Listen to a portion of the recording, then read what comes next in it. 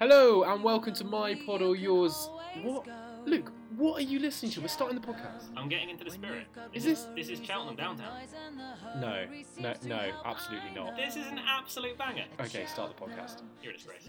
Down towards the last in the champion hurdle. My Tent or Yours under this change of tactics continues to lead. The three that have beaten in the past are in pursuit. Bouvardere, Jeski and Annie Power. This is the last. My Tent or Yours is over. Jeski under pressure. Bouvardere and Annie Power are now in pursuit. Setting off up the running. My Tent or Yours. Under pressure, Annie Power. Bouvardere, the last challenger. My Tent or Yours hanging on. My Tent or Yours. They can't peg back the tent. Finally, tremendously, emotionally, My Tent or Yours won the champion hurdle from Bouvardere and Annie Power. You're listening to My Pod or Yours. Hello and welcome to My Pod or Yours, powered by Bet Victor for our Cheltenham Festival special. My name is Luke Elder.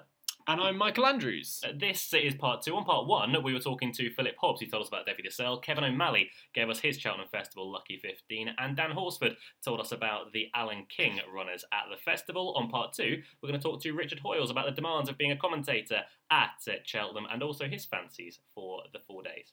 Josh Moore is next up as well. He talks about leading contender for the Triumph Hurdle, Goshen, and other horses coming from the Gary Moore yard. And we'll talk to Sean Tiernan, the racing manager for the Brooks family. He'll tell us about all their runners, including Simply the Bets for the plate. You're listening to My Pod or Yours. Back for another year, Richard Hoyles has joined us, the superstar commentator of ITV Racing, and coming to many racecourses near you, especially if you're a Saudi racing fan, Richard. It sounds like that's where you're jetting off to as well before Cheltenham. Yes, rather unusual from the bumper at Fontwell in the pouring rain to the rather surreal, in a way, sort of richest race ever run at Saudi on Saturday night. I've got my trusty green file here with all my hieroglyphics. But after a preview night last Friday, it all got put to one side, and then the crash course for Saudi. So it's not a reflection of their relative merits. It's just a reflection of one's tomorrow. One is a week after that. So I promise you, as soon as the plane get on the plane, the green folder's coming out. The red one from Saudi will go away, not to be looked at probably for another 6 to 7 months, and then it'll be all hell breaking loose. Because I feel not slightly behind yet, but I will do when I get back in a week's time.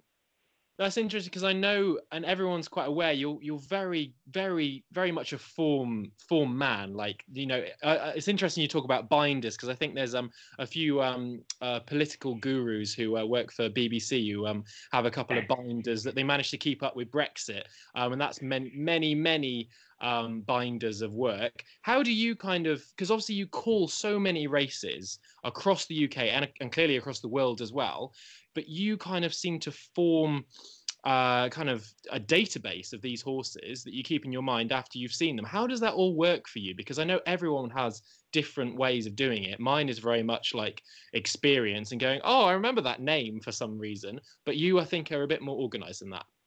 Well, it depends how you view it. I think what I like to have is I like to do a lot of work beforehand that gives me a good sort of structure. So things will pop into my head without me having to be 100% certain that they were correct. You know, because often the windows to give them out are halfway through a race, and I can't really check the facts, so I need to be comfortable that I know it. So I tend to produce great big folders, printed press releases, all of the entries, and then I'll just addend them with any comments that Paul Nicholls made at the meeting we were at the other night, and little things like that.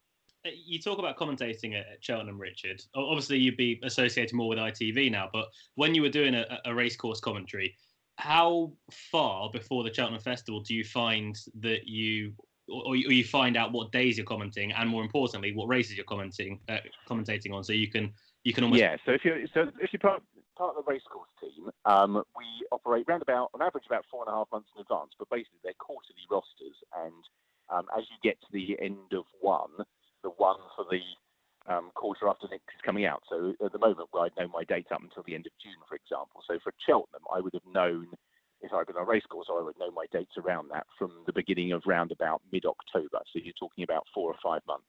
What you tend to do is we're all very fair about these sorts of things, and you tend just to do the reverse of what you did the previous year. So there are a couple of exceptions to that, but by and large, that's what we do. So, you know, if you did the Tuesday last year and did the Champion Hurdle, you wouldn't do it this time around. You do odds or evens, and you move from one to the other. And the idea being that everyone then gets a fair crack of the whip over the sort of cycle. Everyone calls different races, and you spot for the other person anyway. But that's the way it tends to operate from a racecourse point of view. You get about 4.5 months' notice, and you'll sort it out amongst yourselves what you're doing. But ideally, it's the reverse from last year if you work with the same person. Is there any race in particular that you kind of think, oh, I would really quite like to do that one though? Like, if you could make an agreement with Barty around the corner, which one would he say? Okay, I'll allow you to do that. He'll probably say he'll allow you to do all of them, to be honest. But yeah, I was going to say it's right. He'd always want me to do anything as long as I would then do the last. That would be fine with him. Yeah. I could do all the grade ones as long as I did the last every single day. Then that would be absolutely fine. I think it varies year on year, doesn't it? So this year, probably everyone's favourite would be the Champion Chase. That's probably the most interesting race going into it. But of course, it doesn't work out like that, does it? Quite often, the most interesting races on paper turn out not to be. And quite often at the Cheltenham Festival, you get a story or a finish that is dramatic. Remember Mike Bites going wonder walkabouts in that RSA. That didn't look a great race really beforehand, but turned out to provide one of the most bizarre finishes of recent years, really. So, going into it, I'd like the Queen Mother Champion Chase this time around. And the great thing about ITV is you tend to lose a couple of we've only got rights for 5 races. We get this every time, but Racing TV withhold the rights for 2 a day. And so as a result, we're not able to show those. But it does mean you also get out before the end and can start working on the following day. And you do lose a couple of those that are really horrible, like the bumper or something like that. So I have it a bit easier now. Maybe more races, but at least the quality ones aren't the difficult ones. You talk about races that you want to commentate on. I remember I think it was the Racing Post a few years ago, I think you penned an article with complicated horse names that you would rather they not run at the Cheltenham Festival. I think Quantitative Easing was in there.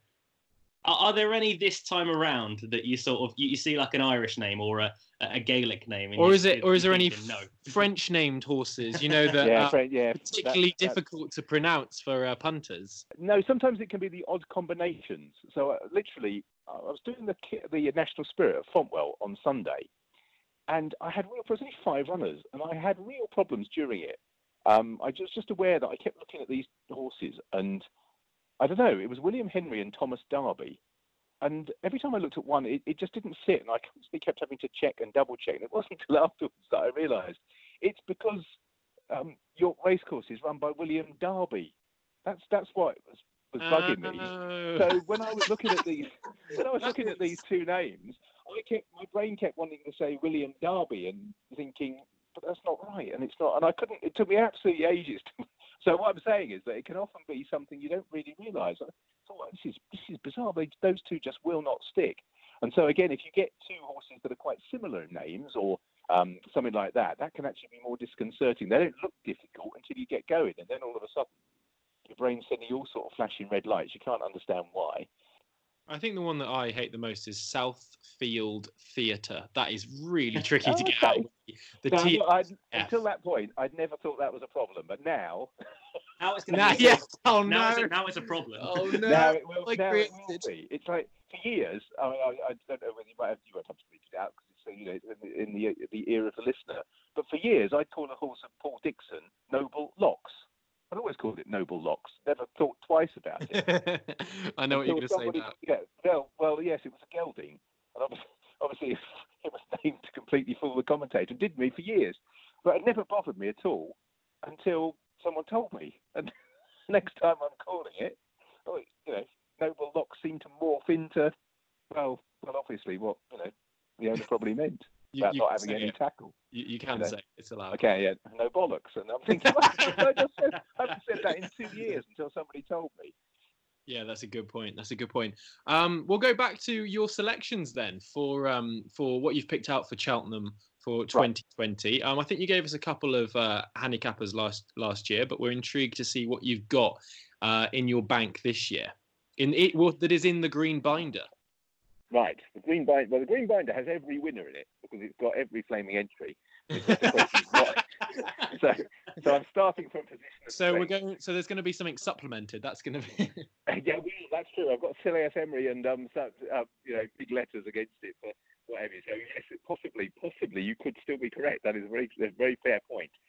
So, in no particular order, the best sort of short-priced horse, I think, is Benny de Deux, who I'm pretty sure will run in the mares.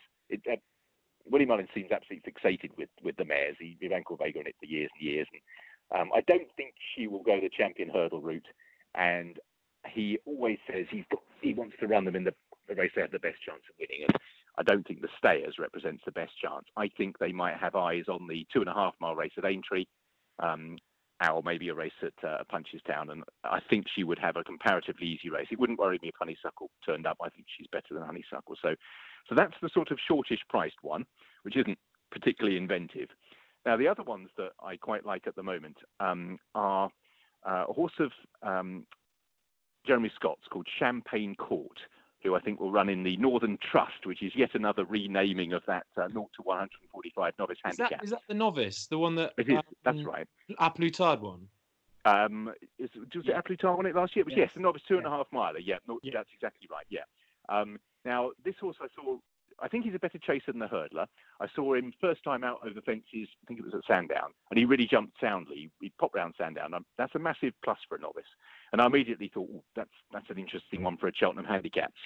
Then he ran it at Plumpton in one of the £60,000 bonus novice chases. So you're immediately thinking, yes, that's extra interesting. And then off a mark of 142 or 143, it had its comeback run off an absence and popped round Cheltenham perfectly okay. I like horses that have been to the festival before and shown some form. He finished fourth, I think it was, or certainly in the frame, in the Martin Pipe, fourth in the Martin Pipe last year, behind 3 absolute plotted up Irish horses. He was off 127, I think, that day, so he is much higher. But I do like him, and I think he's an interesting horse. So Champagne Court in the Northern Trust, or the 0 to 145 handicap. Now, I put up as my best bet at the recent preview evening I did, a horse called Countista in the County Hurdle. Where I was immediately trumped in the same race by Dan Skelton, or a question to Dan Skelton that mentioned Mohaed. Now, both of those are decent prices, and they fulfil that category of having run well at the festival before. Countista was third and has gone, I say walkabouts, but had 2 runs in that just look as if they're intent on not getting his mark put up. And Mohaed has dropped markedly. A County Hurdle winner a few years ago, 2, I think. Dan Skelton nearly always has one put aside for the county. Remember, he won it last year as well. So I think Mohaed is an interesting contender along with Countista. They're big enough to back both. And the slightly way out bet of the novelty sort of angle is Lammy Surge in the Stayers, each way without Paisley Park. So I'll say that again. I'll say that again slowly because it's a bit messy.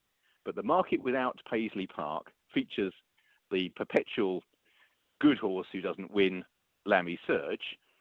And currently, around about the time of recording, last time I looked, was 11 to 1 in that market. Now, given that he doesn't have to win, he can finish second to Paisley Park and win as regard that bet is concerned. And he'll be ridden to pick up the pieces, and he's run well at the festival before. The more I've spoken about this, the more I like it. Now, obviously, there's the question whether he'll definitely go there, but I think he probably will. So, yeah, I thought he was very, very interesting. He does hold a Coral Cup entry, and he has run in the Coral Cup in the past, but and that's not a non-Molyneux bet market, so that's a slight concern. But I thought that was quite fun. And Sempo, I mean, last year's bumper has worked out really well. If you look at the horses we're talking about in Bois Allen, Abracadabra. Sempo finished 6th, I think, in that bumper, and he does hold an entry in the Albert Bartlett and the Ballymore, but he would be interesting if he ran in one of the handicaps. I think he's only entered in one. I think it is the Coral Cup. So a horse called Sempo, and that is Joseph O'Brien's. I thought that was interesting. So there you go. Sempo, Benny de Deux, Countista stroke Mohaed, and for a slightly weird one, Lammy Surge without Paisley Park each way. I think you're very brave trying to outsmart Lammy Surge. He makes everyone. Well, he could finish. I worked out he could finish 4th, and I'd still get a draw. He's nailed on for 5th. Yeah, quite probably, and probably in heartbreaking circumstances. But you sort of see the workings, if you know what I mean. You might not get paid, but it sort of covers him off a little bit.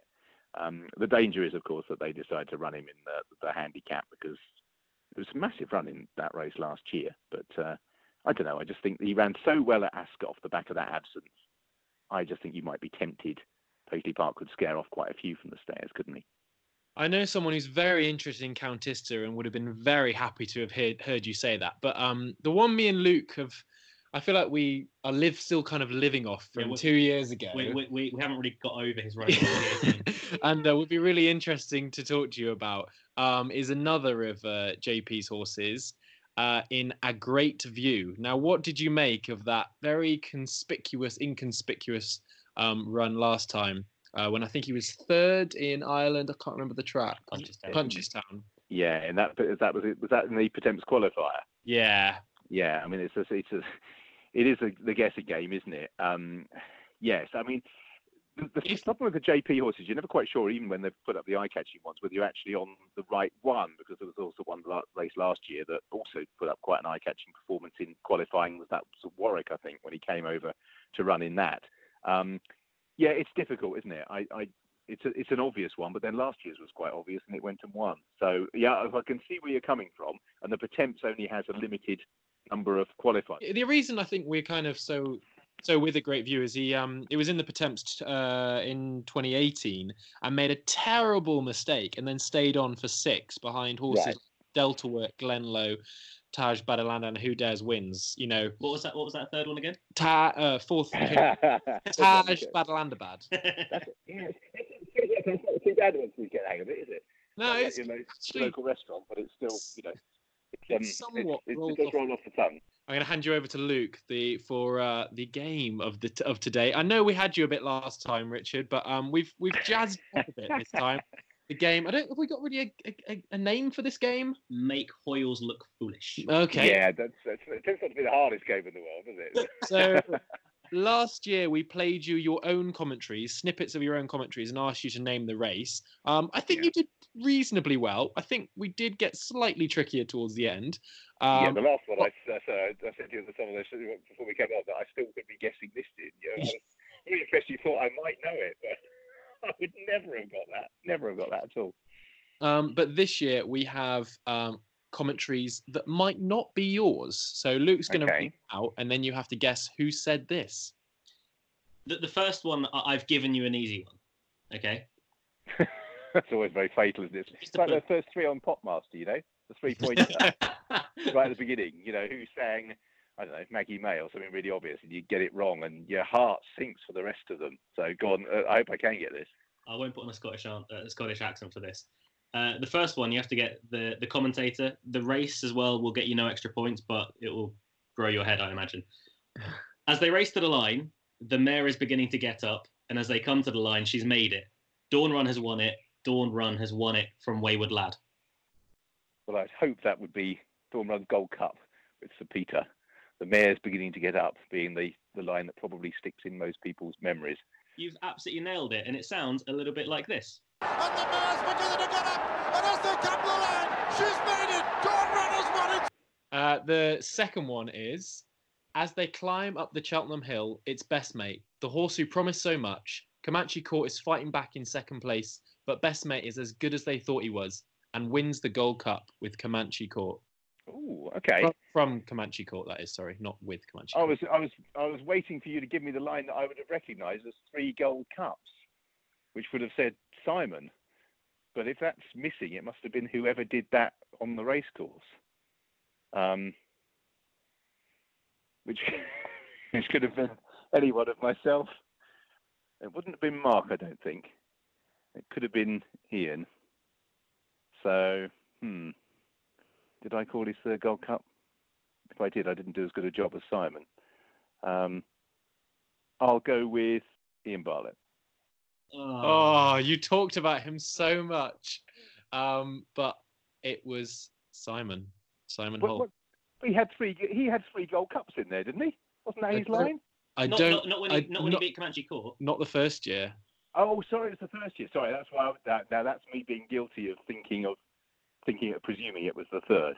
Yeah, exactly. It was more iconic. Luke's tried to catch you out there with that. Well, you successfully did so. His Best Mate, the horse who promised so much. Comanche Court is fighting back in second place, but Best Mate is as good as they thought he was, and he wins the Gold Cup. The third one, Richard, you're 1 from 2 so far, so we'll Okay. do that. That's all right. That's fine. It's Faheen who's bounding up the hill, and he is a machine. Faheen maintains his unbeaten record, and it's a treble for Willie Mullins and Ruby Walsh. Faheen is the champion. I don't think I ever used Faheen the Machine. Mark Johnson. Shall we find out who it is? Yeah. This is who it is. And he is a machine. Faheen maintains his unbeaten record. That's actually Catamore. Doing well so far. Right, one out of 3 so far. See if you can get it. I'm worried they're going to get harder though. So keep going. And this is the moment that all punters have been waiting for. One of the festival bankers who fluffed his lines 12 months ago puts the record straight in no uncertain fashion. Denman won the Royal and Sun Alliance. I think that's more likely to be me. You might recognise this voice. And this is the moment that all punters have been waiting for. One of the festival bankers who fluffed his lines 12 months ago puts the record straight in no uncertain fashion. Denman won the Royal Sun Alliance. Correct. It was yourself. Lord for that. Okay. Okay. 50% and the most embarrassing one saved. That's okay. Go on. Last one coming up. Down towards the last in the champion hurdle. My tent or yours under this change of tactic continues to lead. The three that beaten him in the past are in pursuit. Bouvedere, Jeski and Annie Power. This is the last. My tent or yours is over. Jeski under pressure. Bouvedere and Annie Power are now in pursuit, setting off up the run-in. My tent or yours, under pressure, Annie Power. Bouvedere, the last challenger. My tent or yours, hanging on. My tent or yours, they can't peg back the tent. Woo! I presume that's me off last year. It is Is that indeed. right? And it is still our theme tune to the podcast, which is great. So you did pretty well. Excellent.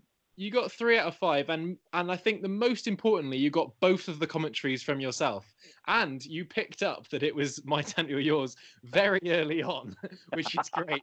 You do remember, and clearly, Luke, he's a listener to the podcast because he clearly listens to that all the time. I can tell. We are honoured. Thanks so much for joining. We've got to ask then, what is your bet of the festival? Which out of those few you gave us is the one we should be lumping on? Well, Benedictine is a bit too short. Cantista and Mohayed are obviously 2 for the price of 1. So I'm going to go for the odd one. That strange bet to complement all the more sane ones you will do. You will have great fun as long as he turns up, and that's obviously the main concern. So wait until the day. Betting without Paisley Park in the Stayers hurdle. Have an each-way bet on Lammy Surge. The old cantankerous horse could finish 1st, 2nd, 3rd, or 4th. And you'd still collect as long as Paisley Park was one of the other horses that was in there as well. So Lammy Surge each way without Paisley Park. Slightly quirky, but at this stage, it appeals. You're listening to My Pod or Yours. Once again, we are joined by Sam Boswell from Bet Victor, who are powering this podcast. Sam, I requested someone else this time, but you still turned up. I know. Unfortunately, like a bad penny, Luke, I just keep turning up. Well, we've got you, so we'll make do with you. For the festival, obviously, hot pots galore. We've got the likes of Shishkin. We've got the likes of Aplutard to look forward to. We'll start with your worst result. What will that be for Bet Victor? There's a few in the book that are going to be great results for punters. Let's look at it from a positive angle. I think Paisley Park at around 4 to 6 now is still in most people's multiples all over the show. You've got the likes of Envoy Alan, who's been very popular in the Ballymore. I think it would break a lot of people's hearts should he end up in the Supreme. I don't think he will. I don't think you need to worry about that. I think it's just a case of if he jumps around, he wins. I really, really like that horse big time. On the 2 you mentioned, though, Shishkin's really interesting. Obviously, the opening race of the festival, I think, gets a lot more interest just because it's the opening race. It's always a good Supreme. Nicky Henderson's profile in the race is certainly interesting. I've seen this horse in every single one of his starts, and the smile Nicky had at Huntingdon when he came back in just really was noticeable. When you follow these people around half the year, you kind of clock things, and I think he thinks he's going to be an absolutely magnificent chaser. I thought the comments that yourself and Kevin have in the podcast around him likened to Sprinter Sacra certainly exciting. But yeah, he's 2 to 1 with us. He was at one stage around 25s after his unseat at Newbury before he went and beat Ben Pauling's Good Thing that will probably win the Imperial Cup on Saturday. That's going to be a bad result for us as well. And I know you and Michael love Aplutard. 2 to 1 now for the Ryanair. Looks to be a great chance to give Rachel Blackmore a winner. Obviously, we've got that new customer offer. If you bet 10, you'll get 20 in free bets, and then £10 every time Rachel has a winner I've got a good feeling that A Plus Tard is one of the more likely suspects on her very long list of good rides for the festival. I'm going to put you on the spot here as well. What's your nap of the festival? You've thrown me and Michael under the bus with A Plus Tard. I'm not letting you get away with it now. How short am I allowed to go, Luke? No Paisley Park. All right, Tiger Roll at evens. I mean, I just think I appreciate his prep's not been as ideal as last time, but the Boyne Hurdle run was fine. Yes, he'll have the French horse in there to give him a bit of competition this time, but as far as I'm concerned, I think we'll see a very, very, very good performance again. Maybe not quite as long a distance as last time, but he'll still win, and I think it'll be a fantastic moment for connections in the festival. I'll allow that. Sam, thank you. Up the Tiger. You're listening to My Pod or Yours. Last year on My Pod or Yours, we had Jamie Moore. This year, we've gone for Josh Moore. Josh, welcome. Are you going to claim it as an upgrade or a downgrade? It's probably a negative for you, I'd say. Yeah. Either way, we'll take it. As long as you're informative, then we're absolutely fine. I have to say, when we had Jamie last year, I think he had been beaten on 3 favourites at Plumpton the day before, and he had 2 that were beaten at Foss Last. So I hope you're in a better mood this time around. Yeah. I've been struggling for rides at the minute, so I've got nothing to be annoyed about on that front. You're fine. maybe that's even more annoying. Yeah. We talk about being annoyed. Goshen is a horse that you're going to, the yard are going to Cheltenham with pretty high aspirations for the Triumph Hurdle. Whereas it seems that quite a lot of people have got quite a few negative things to say about him. Is that annoying from your standpoint, or do you just sort of brush it off? It's I suppose it's quite annoying in a way, but I mean that's other people's opinions. When a horse has made a good start to his career over hurdles in winning very comfortably all 3 starts and done nothing wrong on the flat as well. He won his 3 handicaps on the flat and in all very convincing fashion. We've got a good bit of confidence in the way he's gone about his job so far. And well, when we came, we did the blindfold challenge with you, and Goshen was one of the horses actually. And you kind of said, "Oh, this is a hurdler," and Luke says, "Well, he hasn't run over hurdles yet." So you definitely had a mind for him very early on in the season, exactly what his target was going to be. Did you think it was going to, it could get to these highs?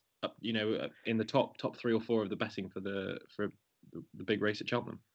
Yeah, I mean, we bought him as a jumper. His sister is Ellie May, who's done very well herself over hurdles and fences this season for William Mullins, and he's a good pedigree. And the flat campaign was always with the jumping in mind. It was just for him to learn a bit and get a bit of racing experience because he'd already scored well early on in the spring.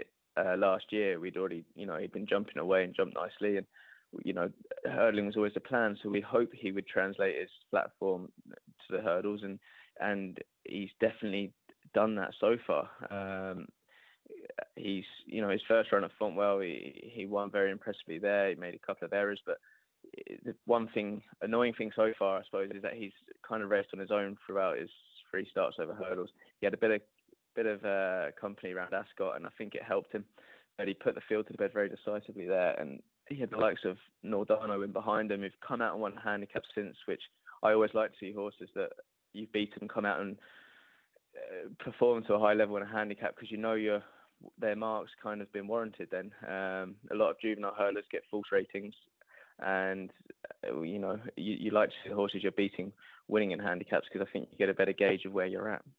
You talk of other horses. He's currently 130 with Bet Victor for the Triumph Hurdle. I imagine you were a fair bit happier before Saturday afternoon when Paul Nicholls unleashed solo. Do you keep an eye on anything else that's going on with horses that might take on Goshen, or is it just we've got to face them at some point sort of thing? Yeah, obviously you keep your eye on the opposition and see how they're performing and how they race, etc. Obviously, Solo ran on Saturday. He was very impressive. He kind of put to bed a nice field at Kempton, and he jumped very well and raced very straightforwardly. I think he got a rating of 156 or 7 this morning, and I think Goshen's of 151 now. So on the figures, he now has £5 to find. But hopefully they'll probably become the highest 2 rated in the race for good reason, I suppose. And they're at the head of the market in reflection of that, I suppose. How do you think Tactics is going to play out in this race? Because all three of the big ones, All Mankind is a bit of a fruitcake. He only seems to have one way of running. Goshen, obviously, as you say, he's racing small fields and has gone from the front. Solo was pretty keen in his race on Saturday. How do you see Goshen kind of fitting in, and how do you think the race is going to pan out? And do you think it's going to suit Goshen? One thing I thought would suit Goshen is the course you're racing on Triumph Hurdle Day. I find it's the more galloping of the two tracks around Cheltenham, and he is a galloper as far as I'm concerned. It takes a lot of getting. The fact he's won round Fontwell, which is kind of like 2-2. He's won round Ascot, which I always think could be a stiff test for a juvenile in winter ground. And he's won round Sandown would make me think his stamina is one thing that would play into his hands, you would think. So if it's going to be a strongly run race, I would imagine that would be the sort of thing that might suit him. It's probably tactically is maybe a strongly run race. Maybe everyone's going to change their mind on the day, but I think it should. I don't think it would matter to him how the race is run as such, and I think if something's going to go quicker than him, something's going to go quicker. If he has to make his own gallop, maybe he can make his own gallop.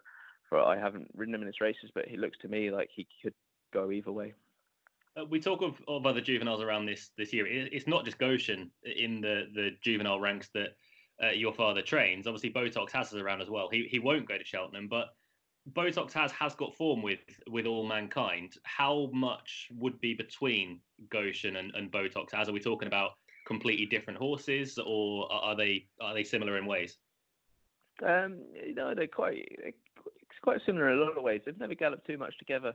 I was when I got beat by All Mankind at Cheltenham, I was surprised I got beat that day, and I probably gave Harry too much rope on the day. I just didn't think myself that I would be able to go the gallop he was going and pick up again, and I just gave my horse a chance. And I was probably not losing ground at the line, but I couldn't make up what I'd lost. And I would probably say Goshen was probably more advanced at this stage of his career. He probably having a bit of racing on the flat and being trained at 2. He's probably a bit of a stronger type. Botox has, we've given him an easy time through the winter because he came to hand early in the year, but he just needed a chance to strengthen up again as we went through the winter. Hence, he's not going to Cheltenham.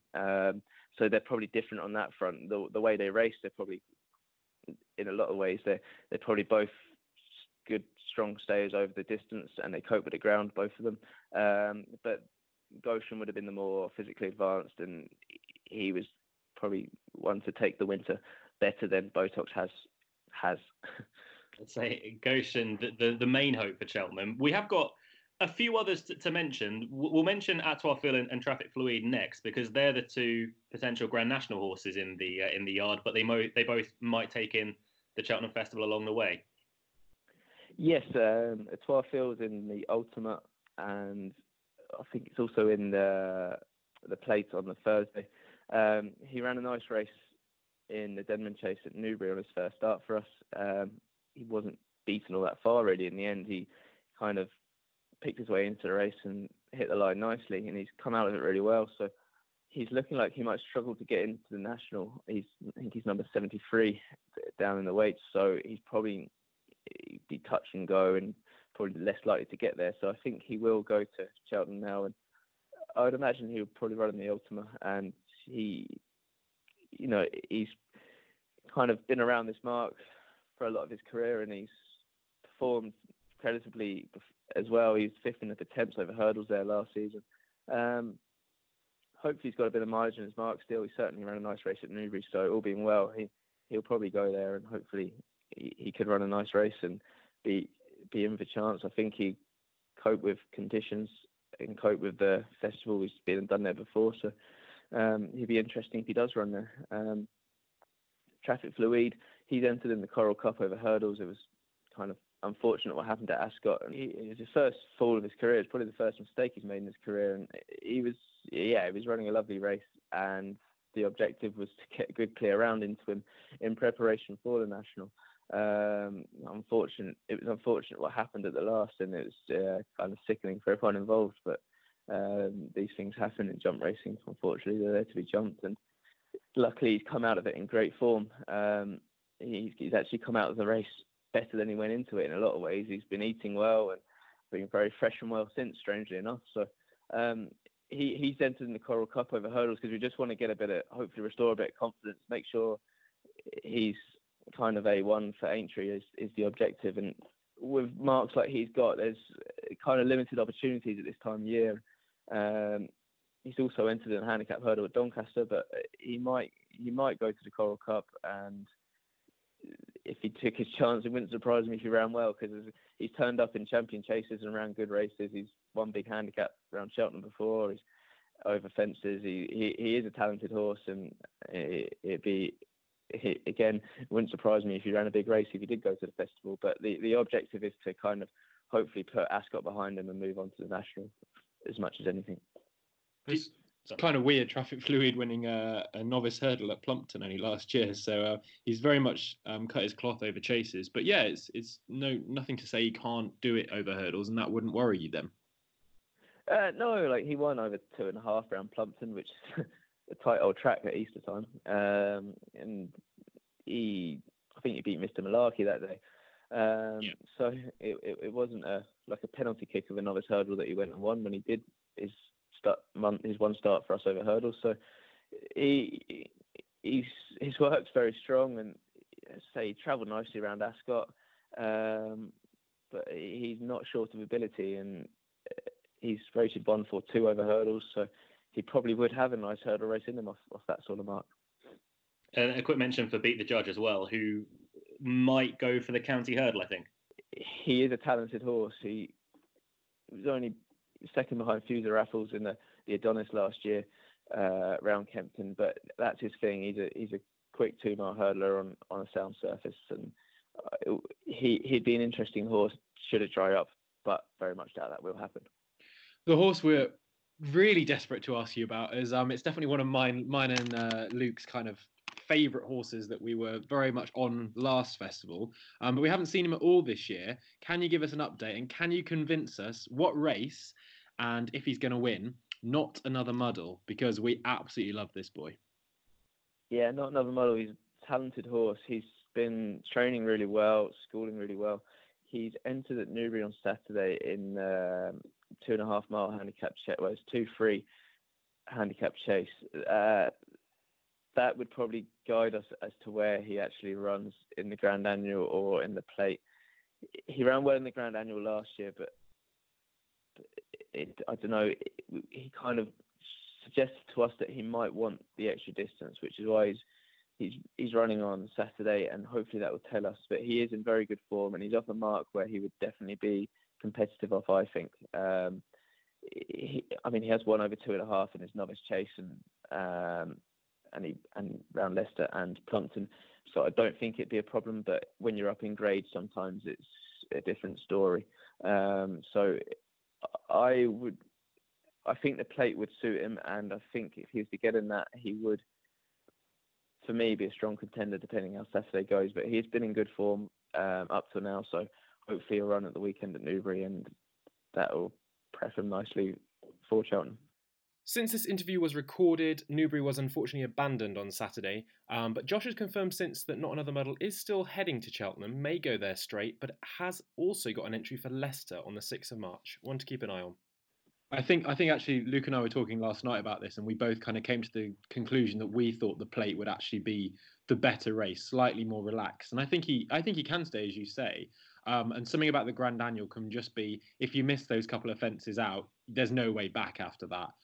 So I think he's got a really good chance, and it's really nice to have you kind of speaking highly of him as well.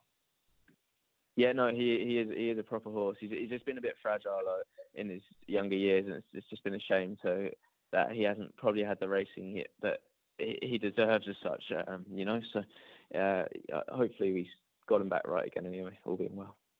The good news, Josh, is that that's the serious stuff over now. Oh, good. The bad news is that we're now going to try and make you look silly. Yeah, fair enough. Fair enough. I mean, I hope so. It's not hard. I mean, last time we put a blindfold on you and told you to recognise horses by touching them. This time, you have to recognise your family members by quotes that they've said. Right. Okay. How many did Jamie get last year? I think Jamie got almost all of them. I think he might have got all of them, actually. This is the game What More, in case you're and anyone didn't listen to it last year, where we play it when we read out 5 different quotes from a different family member of the Moors. So that could be Ryan, Hayley, Gary, Josh, or Jamie. First up, here we go.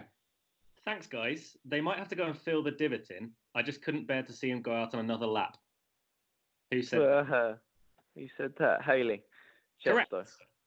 That was when Hayley had to. Well, she didn't have to actually. She decided to throw herself in front of a horse because she basically wanted the race to get started. Really, she'd had enough. Yeah. Second up, he's the slowest horse in the world. He can't lay up over 3 miles, let alone 2. Extra point, by the way, if you can name the horse that he's talking about. I haven't got a clue. I'll go with my dad. Correct. Talking to Hayley. Yeah. Hayley was interviewing him, asked if if this horse would go on the flat, and that's what Gary replied with. And what was the horse? Any idea on the horse, Josh? No, I haven't got a clue. No. Apparently, the slowest horse in the world is Flashman. Flashman, yeah. Speaks from experience. Slowest and cheekiest, maybe. Number 3. He's got funny shaped eyes, this horse. I don't know if you've noticed. That'd be myself talking about Goshen, maybe. That is brilliant. Do you know who you were talking to? Do you know who you told that to? One of you two. Yeah, exactly. That was during the blindfold challenge. I remember, yeah. Of last year. So I'm impressed. Very impressed. Goshen straight away as well. Very impressed. He's clearly told a lot of people about Goshen's weird eyes. Number 4. I know the horse well. He's not strong enough to keep him straight. Ryan. Ryan having a bit of humour. That was Ryan to Oisin Murphy in the Goodwood Stewards room, correct? Yeah. The final one, to match your brother and make it 5 from 5. Never called him Eamon in my life. We know him as Des. Top man he is. Des the dentist now. That must be Jamie. It is. 5 out of 5. That is, we couldn't find a quote from Jamie, so we trawled his Twitter feed, and that's just one of his tweets. We have no idea what context that's about. Are you familiar with Des the dentist? Do you know who he is? Lanzarote winning jockey, Eamon the Dashty. Oh, is that the I just thought it was a guy called Des. There was a dentist. Eamon the Dashty. He was known as Des or Dasher. Fair enough. Well, 5 from 5. You must be quite happy with that. Yeah, I suppose, yeah. I mean, if you win nothing for the week, isn't it? Yeah, you've still got this. Like Goshen might come fourth in the Triumph Hurdle, but at least you got 5 from 5 in what more? Yeah, exactly. Yeah. Even if you can pick any horse across the festival, including one of your own, what horse would be your nap? Oh, I have to go with Goshen. Paisley Park excluded. So, Goshen. Okay, awesome. That's great. Yeah. Josh, thank you very much for helping us out. Best of luck with anything that you guys have at the festival, and in particular at Goshen. You're listening to My Pod or Yours. We're delighted to be joined by Sean Tiernan, famous for actually buying some pretty good horses at Cheltenham over the years, including our Connor, Le Broil last year, and he's also racing manager to the Brooks family, who have horses such as Simply the Bets, Itchy Feet, Rouge Vif, and others going into the festival. Sean, how did it all begin with you? How did you get into racing? And clearly you're very good at finding them. Yeah, some people say that. I think, yeah. Look, we don't buy a lot of horses. That's the most important thing. That's why people look at. We don't buy, 50 horses or 60 horses every year, and then mark up that we've bought 1 or 2 to go to Cheltenham. We don't do that, or I don't do that. How did I get into it? Was your initial question? my father had walking horses many years ago in the centre of Dublin. We collected a lot of feed stuff to feed our pigs and feed our cattle. And going back 40 years ago in the centre of Dublin, that was all done with horseback. So that's obviously where the interest started, and it grew from there. I went and worked with in America in the yearling sales and got some experience in Ireland and in America, and trained some 2-year-olds over there. Came back home and set up a pre-training yard in a great county of Wexford. A lot of horses, and from there I was introduced to Andrew Brooks by Dan Skelton, who asked me to buy him some horses, and they were successful, and it led from there on to buying the horses for Andrew and Kate, and managing them right through. Then I was offered a job to take and run the whole ship, so to say. So that's how it developed. And what's the kind of process that you go through? Like, obviously, for a lot of people, the kind of bloodstock injury is quite hidden. A lot of people don't know that much about it. What do you do that to kind of, from actually buying the horse through to into training with trainers such as Venetia Williams, Harry Whittington, etc.? Yeah. When I first met Andrew, he was buying horses in training with form, so we just call them form horses, and was quite successful with it. But his interest, and Kate and Andrew's interest, is the actual animal. So they found it much better, and it was an idea I came up with, to buy young horses, whether it be Ireland or England or France, buy young horses that they get to know at a very early stage. And specifically, we try to buy 2-year-olds that are broken in riding. National Humber had 2-year-olds broken in riding. And those 2-year-olds would generally speaking, all depending on the time of year, but they'd all end up at some stage in Tom Cooper, who has also trained 2 Cheltenham winners. They'd go down to his base down in Kerry, and he's a fantastic setup and a very, very judge of horse flesh. And they would go there and they would school over hurdles, school over fences, do all the groundwork, and then eventually step up to running in a schooling hurdle or a schooling bumper in Ireland, and then we'd judge them on their ability, and then send them over to the UK to the relevant trainers that we think will suit that animal. What do you look for in a younger animal? Clearly, you've had a fair bit of success in the past. When you're looking at a young horse, what are you looking for? Well, there's a great family in Ireland called the Doyles. You have Peter and Ross Doyle, who buy most of the horses for Richard Hannon. And I met their father in America many, many years ago. Peter's father, young Peter's, or Ross's grandfather. And he said to me one day at the sales in America, don't ever be afraid to buy a good-looking horse, whether he's by a fashionable sire or not. If he's a good-looking horse, buy him.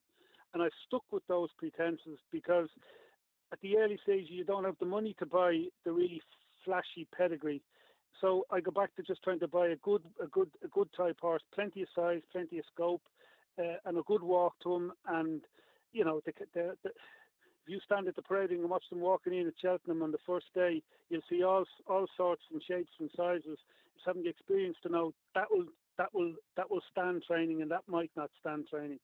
And I think that answers your question. Just try and find a good-looking horse with a bit of size, and from a stallion that hasn't got a reputation for producing problem horses.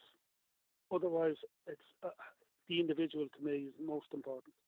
Fascinating. That's really, really interesting. And obviously, it also means you're not spending as much money as perhaps your competitors, but you're still getting a good out of it. Yeah. Yeah, if you look at, if I went back to the start, Arconnor was €4,000 as a yearling. We bought him. I know he was subsequently sold for $1 million after that, but he was a £4,000 yearling. And then you go on to Solwith, who had incidentally, Arconnor had very little pedigree.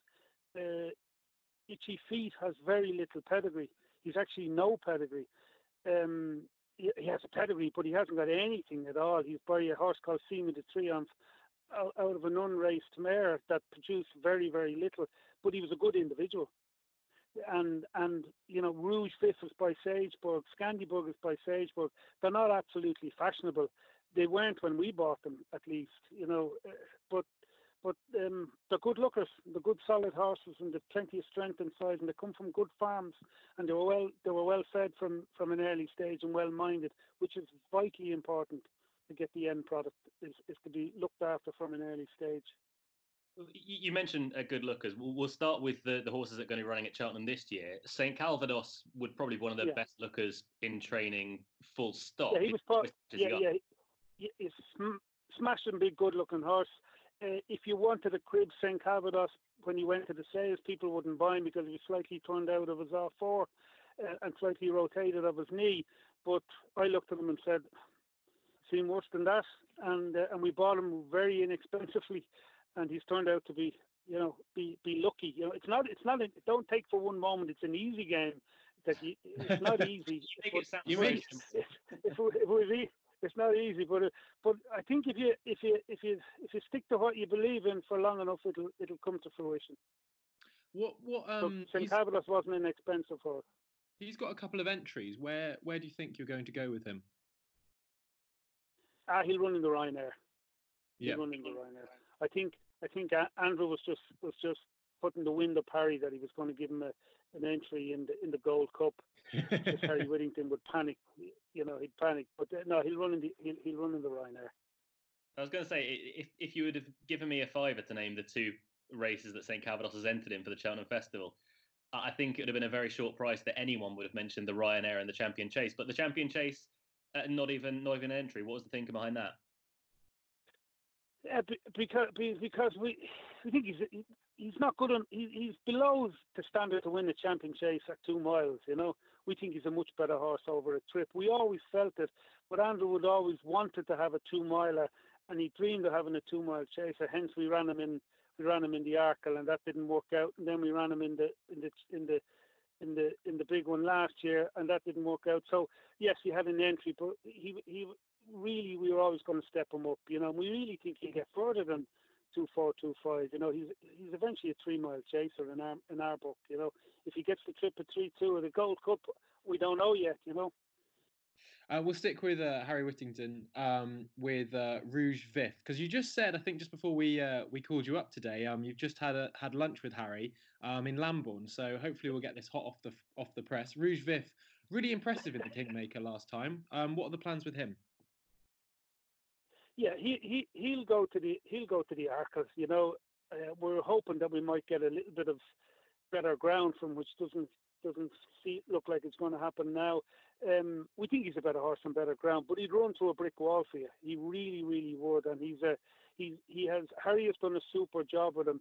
Being by Sageburg and Sageburg by Johannesburg, they're slightly mentally fragile. Is probably the diplomatic way of saying it. And he was mentally fragile.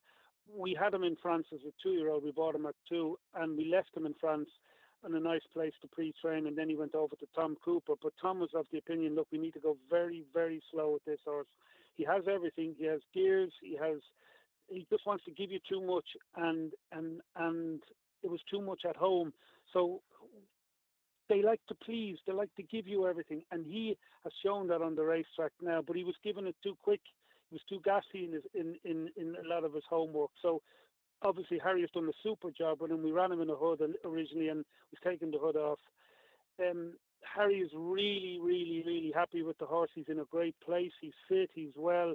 He told me he rode him out this morning himself. He said, and I was trying to get him to settle. He said his blood picture would tell you that the race in where was it? It was in Warwick was probably took a little bit out of him, but his mental state hasn't. He's in great form. He wants to get on with it. He's eating and grubbing grapes, so we're happy with him. He's delighted with him. Would rather a bit of nice ground, but we're not going to get that. But look, he's operated around Cheltenham before, and the last time we had to twink he just flipped his pallet, so he cauterized his pallet before he won. Before at his last one at Cheltenham, I should add. We got his pallet cauterized after that. We think it's improved him. He's wearing a tongue tie at the moment as well. As I say, we've taken off the hood. Harry's really pleased with him. Whether he jumps brilliant, gets away from his fences great. You can ride him anywhere. He doesn't have to make it. He can just sit off the pace. Look, it's Cheltenham. If we got inside that 1, 2, 3, 4, we'd be very happy, but we'd be disappointed also. Wow. Well, that's a pretty glowing report. And I have to say, it makes sense. His form now kind of makes sense in the context you put it into. He's definitely been kind of slowly brought along. And it was, for some people, winning a grade 2 there would have been a bit of a shock because he's really progressed really quickly. But maybe that's just because of the way you've been bringing him along, which is awesome. It's really, really good to see. Nice and slow with him. There's an 80-year-old man owns Sageburg in France. He's called Jean-Pierre Dubois. He has drilled it into me the whole time. Don't work a Sageburg. They give you too much. Steady away, steady away, steady away. Don't work one. Don't work one. And I'd say Ollie Murphy is the same with Scandiburg. I'd say Ollie is Superman to get a horse fit. Absolutely incredible. But they do it without even getting fit, and that's the key to a Sageburg. One very good novice there in the form of Rouge Vif. We've got another one in the form of Itchy Feet, who's a Grade 1 winner already, won at Sandown last time around, and suddenly off the back of that, he's now announced himself onto the scene, and plenty of people want him on side. Yeah. Look, a completely different horse than Rouge. He's totally laid back. Just life is just all about lying down, sleeping, either be out in the field in Ollie's place or in the stable. He's just completely the opposite. The funny story with that horse, with Chibello, Le Bruil, and Itchy Feet. 2 of them were from the one source, and Itchy Feet from 20 minutes away. And neither of the 2 guys who bred these 2 horses and pre-trained these 2 horses have anywhere to trot them.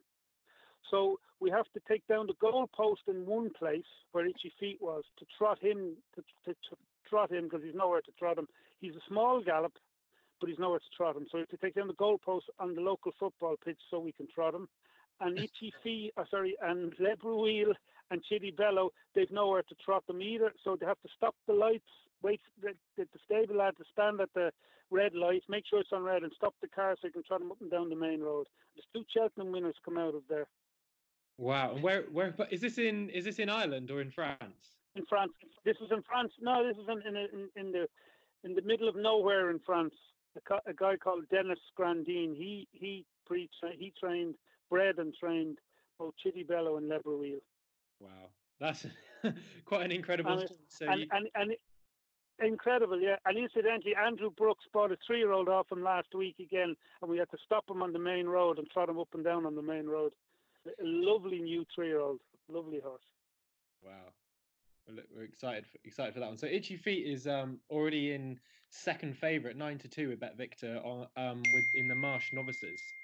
So that's obviously going to be the target there. I think he's got a really, really good chance, and the punters think so too. He's a good chance based on his last run where he ended on his nose and Gavin grabbed a hold of him, and it's only a second run over fences. And he come back on the bridle, and then he won the race. He sort of didn't really take a hell of a lot out of him, but prior to that run, I sat in the weigh room with Gavin, and he said, "Be witness to this." I said to him, "Don't worry about this horse, about his jumpiness down the back of the railway fences. Worry about nothing." Tom Cooper, as TC as he called him, told me he's as good a jumper of a fence that he's ever seen. He's as good as Paddy the Plaster was over 2 miles. So don't worry about him. Let's just let him into every fence and let him. He knows what to do. And I said that to Gavin, and Gavin was looking at me and he said, "No, I schooled him around. I think he schooled him around Hereford, and he said he was unreal." So anyway, look, it all worked out. He's a lovely young horse with a great attitude, trained by a very sharp trainer, a young sharp trainer, and I think this horse is a super chance. I think he's a super chance in Cheltenham because he has course form. Incredible. Yeah, it's a pretty glowing report again for that one. Yeah, ran well in the Supreme Novices last year. Another horse that has got course form, and yet another very good novice chaser. There's an embarrassment of riches developing here, but Simply the Bets, he is entered in 3 races at Cheltenham. Would he go for the not novice race, the plate? He'll go for the Mirabelle Plate, yeah, and he'll win it. Oh, wow. Okay. Well, no doubt in your mind regarding that. This horse will go very, very close into place. He'll win. He'll just about win it. Well, I can tell you, whatever finishes in front of him will win it. This horse is improving all the time. And have you, when you say he'll win that race, have you looked at the other entries, or is that just on his own? You know how he's coming along at the moment, because obviously he hasn't run since trials day. How is he going at home? Yeah, super, unreal, super, absolutely super. This horse is in super form. Never mind about the ground. He's an Arcadio. If it comes up, which it won't, but if it comes up, quick, it wouldn't bother him. If it comes up soft, it wouldn't bother him. He's fair horse now to finish in front of this guy. I was going to ask at the end of the interview what your nap of the festival is going to be, but I think we just found it. There's a treble, all three of them. How well, much? Listen, if you can't believe in your own horses, I mean, you might as well give it up. But I just think this horse is laid on in the place, laid on. Simply the bets in the plate then. Currently an 8-1 chance with Bet Victor, and currently heading the market with Bet Victor as well. We'll talk about one other going for the festival in the form of Scandyberg, who is not a chaser, goes for the Potemps final. Another very nice horse trained by Ollie Murphy. Aidan Coleman rode him in his second last run, and he won around Aintree on. And he said to me, "This fella's unreal." He said, "He just goes to sleep underneath you." He said, "He just went to sleep." He said, and I just went, game over. And Gavin, he was the complete opposite against Gavin. Gavin earned his riding fee with him the last time he ran, because he just, he was off the bridle in the top of his head. And then Gavin said, when he jumped the lags, he said, "Come back on the bridle." He said, "Come back on the bridle." He said, he's an unbelievable horse. He's just a funny, tricky sort of a character. Not tricky in a negative way, he just goes to sleep. Loads of ability, look, it's a very difficult race to win the Potemps. Just out of interest, you've got a couple of favourites and quite a few second favourites. How much did all of these horses cost, if you can tell us? Like Itchy Feet, Rouge Vif, Calvados, Simply the Bets and Scandyberg. How much are we talking, like in a ballpark? Because that's a pretty impressive kind of resume to go to war with at the Cheltenham Festival. I think most people would kill for the horses the Brooks family have got this year. Yeah. Okay, well, if we start off, we'll start off with St. Calvados. As I said to you, he was the price of a good second-hand car. That's the way I'd value him. A good second-hand car. And Itchy Feet was the price of a good second-hand motorbike. He was a very cheap horse.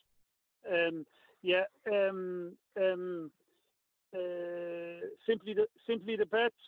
We bought him before he ran in a point-to-point. He was recommended by Tom Cooper. We bought him before he was going to run the point-to-point, so we had to pay a little bit more. Probably a good second-hand Mercedes for him. But honestly speaking, look, it's not my business to say what they cost and so forth. But none of these horses were over the top expensive. No, they were all all relatively, a good syndicate could have bought these type of horses. We just got lucky, A really, really, really good good squad then for this year. And but we're going to go off the kind of serious topic now, and we're going to play our little game. We play a game with all of our guests, and you're no different. Okay. So the game is, and I'm sure you've had this problem, so hopefully you'll be able to recognise them straight away. We're going to give you 5 Brooks horses, but when we type their name into autocorrect on our iPhones, what autocorrect suggests their name should be. So we'll start off quite straightforward, and it becomes progressively more difficult as you go down the line. So the first one is Rouge Big. Rouge Vif. Exactly. Correct. You were trying to think too hard about that one, weren't you? Yeah. What a guy. What a guy. That's the easy one. Next up. I think there's another relatively easy one here in Verbatim Mix. Servaro Mix. Correct. Yeah. So those are the nice ones.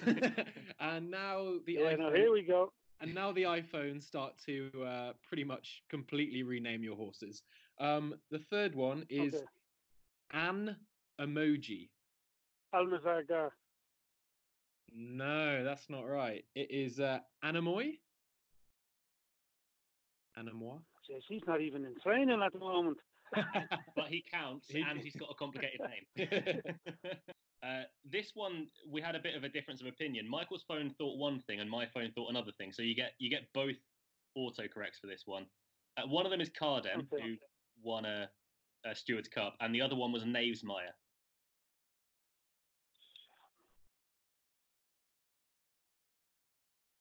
I can tell he really wants to do well at this. Yeah, he's really, really focused. And you have me. I'm gone. So throwing at you.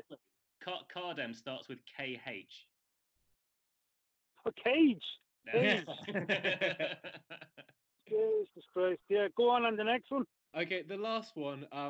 This one's a little bit of a blast from the past, and I'll be honest, the clue is just completely random. So we're hoping maybe you've typed it into your phone and had the same problem as we did.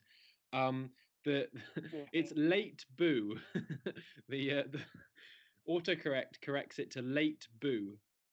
Late boo. We'll give you a clue. Was trained by Venetia. Baradari. No. He was once upon a time a Gold Cup hopeful. Katenko. Correct. Yeah, we don't know why Katenko autocorrected to late boo, but we thought. Or I'm not sure why my phone thinks I want to say late boo either. Late boo. Did you put them into an iPhone? Yeah. You should have put it into an Android. You're one of those, are you? Oh, sorry. Oh, that's great. So we'll just finish up then by asking. I think we know you've got quite a few you really like, but if you could give us one bet for the festival, which horse or which horses would you really want to be recommending? What would be your nap? So are you asking me a question that which is my nap to have a bet, or which one would I like to see win the most? We'll do both. Give us both. The horse I'd like to see win the most is Itchy Feet. Yeah. Because he's a character, and not that I don't want any others to win, I do. The nap, I think, is Simply the Bets. I'll stick with him. Simply the Bets. Yep. You gave a pretty glowing report, so I would be surprised if you'd changed. Yeah, and thanks for the invite. I really enjoyed it. You're listening to My Pod or Yours. Now it comes for the time of our charity bet. Again, this podcast is powered by BetVictor, and they've been very kind to give us another charity bet we can put towards the Injured Jockeys Fund. And it was hard not to be very convinced by Sean Tiernan earlier, and we've pretty much... I've never seen someone who has not felt the need to justify why he believes Simply the Bets is the absolute bet of the festival. And we've come to his side, haven't we? We've come to the dark side, and that is going to be our selection. Yeah, I think we need to cop out of this one because we had a great view in the first, in part one of the podcast. We will get blamed if a great view doesn't win. So, Sean, this is all on you. This is nothing on us whatsoever. Simply the Bets for the Brown Advisory and Meribel Place, I believe the full name is. So that's our selection for that. Thank you so much for joining us for part 2. If you haven't listened to part 1, you've missed some pretty good guests so far. And part 3, in fact, will be coming up very soon.